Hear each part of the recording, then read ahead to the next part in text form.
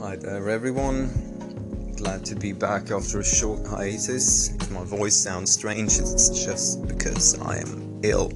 I woke up at 4 a.m, it's roughly 10 minutes past 6 in the morning, and I started thinking about Harvey Weinstein a while back, actually before any of the recent wave of sexual allegations turned up. I'm actually afraid to use the word allegations, as it seems that everything that I've read so far, mainly from a terrific, outstandingly written New Yorker article, where many a person, all female, have accused Harvey Weinstein of rape or sexual violations in some way. For those of you who do not know who Harvey Weinstein is, he is one of two brothers of parents Max and Mira. Thus, they started out distributing pornographic films, went on to form one of the most successful indie film production companies that I know of, called Miramax. Miramax is basically responsible for shaping Ben Affleck, Matt Damon, and also notably Quentin Tarantino, molding Pulp Fiction into what it was, even trying to oust the co-writer from the Oscar credits. He didn't want that to go down. Have a look at that Oscar video online if you care to, and you'll see unamiableness in all its glory. Anyway, I'm ranting. Back to the feature.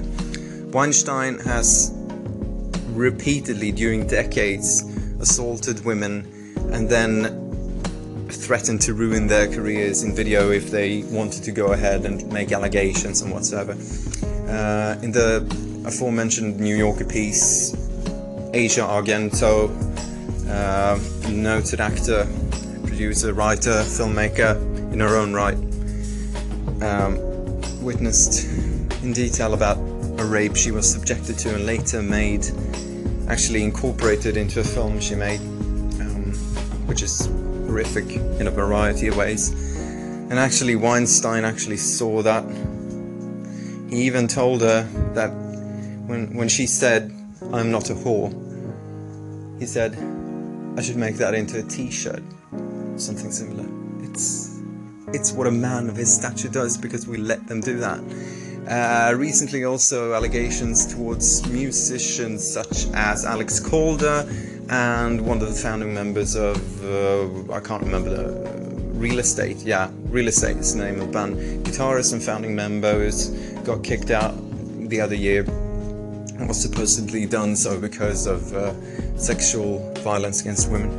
Björk, the Icelandic musician, just the other day came out with a story of her own, having been sexually violated by a Danish filmmaker with whom she'd made films. She won't name the person. Lars von Trier's people have already come out saying that's not him, although I think she actually does mean it's him. Anyway, regardless of not, this is what men do. Men are responsible for over 98% of all sexual violence in our society, and it's revolting. And this is not a recent spout of alerts. This is something that we do. This is something that we subject women to, and unless we wish to stain ourselves further of it, what can we do? Of course, not all men commit these crimes, but that's not it. The thing is, we are perpetrating this muck by not denigrating it, by not standing up to it, by not teaching our children how to go about being persons in society, being individuals, being respectful towards each other, regardless of any kind of gender, which is still a fucking social construct. So get real, people. Let's do it. We can.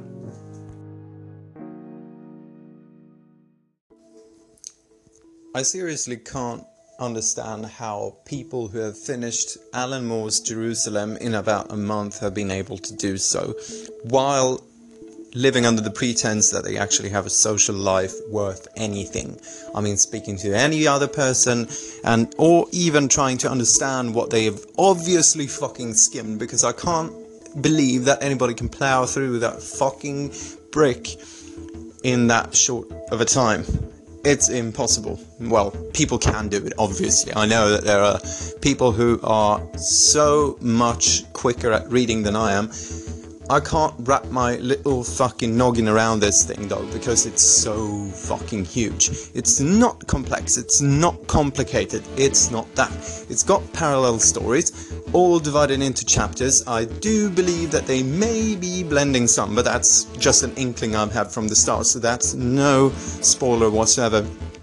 What I can say, however, is that I have been peeking into some sort of kind of freakish, fanish wiki page that's explaining how everything comes together, but I still can't wrap my head around that, because what is so enthralling to me is Moore's language. He uses words similar to, but not at all in the same way as David Foster Wallace, another author who I'm keen about ranting on. Wallace' mother was a grammarian, his father was a philosopher. There was a lot of language involved in his life throughout, and he was himself deeply involved into encyclopedias and thesauruses and all that, like even antonyms down to a base level. So it's not at all strange that while reading his stuff you often come across words that are things you have to look up. It's kind of, words are like diamonds to him, while to Alan Moore, to me it seems that words are basically throwaways. I mean, they're there to describe something, they're not there to sparkle in their own right, which is more of a Wallace thing. So what I think is, what I'm basically trying to say is that Alan Moore lives to an extent by the maxim that I can't remember the name of that white-haired American old author who coined some kind of term. This is really shit, I know, but he said something akin to the lines of don't use a $5 word when a 50-cent word is enough. That does amount to something, I think, and Moore does that excellently. Still, you cannot divide him from the kind of Marvel DC thing, comic genius that he is, because there's a lot of fantasy and riveting children's tales woven into everything that's at its core magnificently humanly sexual in nature. A lot of the sexual is at the core of Moore's authorship, which I do love, because a lot of authors just shun what is sexual because it is frowned upon by most of Western civilization, I think. And I can say that because I speak from experience, because I do write some shit myself, and it is shit. But a lot of Western authors are really afraid of sexuality and into investigating that whole matter. But it is highly interesting, because that's part of what we are as at the nature of our fucking core. Now, Wallace could do that well. Jonathan Franzen cannot. And he could for a while in Freedom, but still. So Alan Moore's Jerusalem is a good-natured, deep delve into the everyday mundanities, and he goes into explaining things magnificently well. Like a serpent coiling around one's thoughts in the morning when you're traveling to work and not deigning to think of anything else, but revolving around what's supposedly to be inside your head, but it's not because it's on the page. I firmly still recommend Jerusalem. I've read 40% of it, and it's coming along nicely. It'll be either the death of me, or it'll set me free. I hope to finish it before the new year, but we'll see. So, ta-ra. Ti dico che io lo devo far tagliare, anzi avevo già la sega, ma lei dice lo tiriamo su, eccola, vedi tutti quelli che abbiamo e poi adesso vado avanti.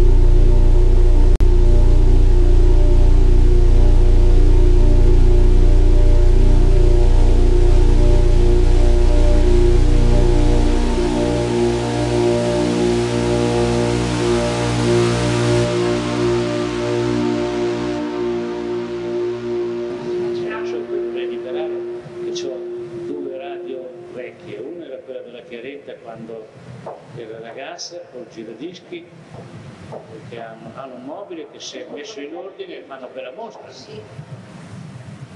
Allora arrivare da lì per occupano gli scaffali, non ho voluto una radio vecchia.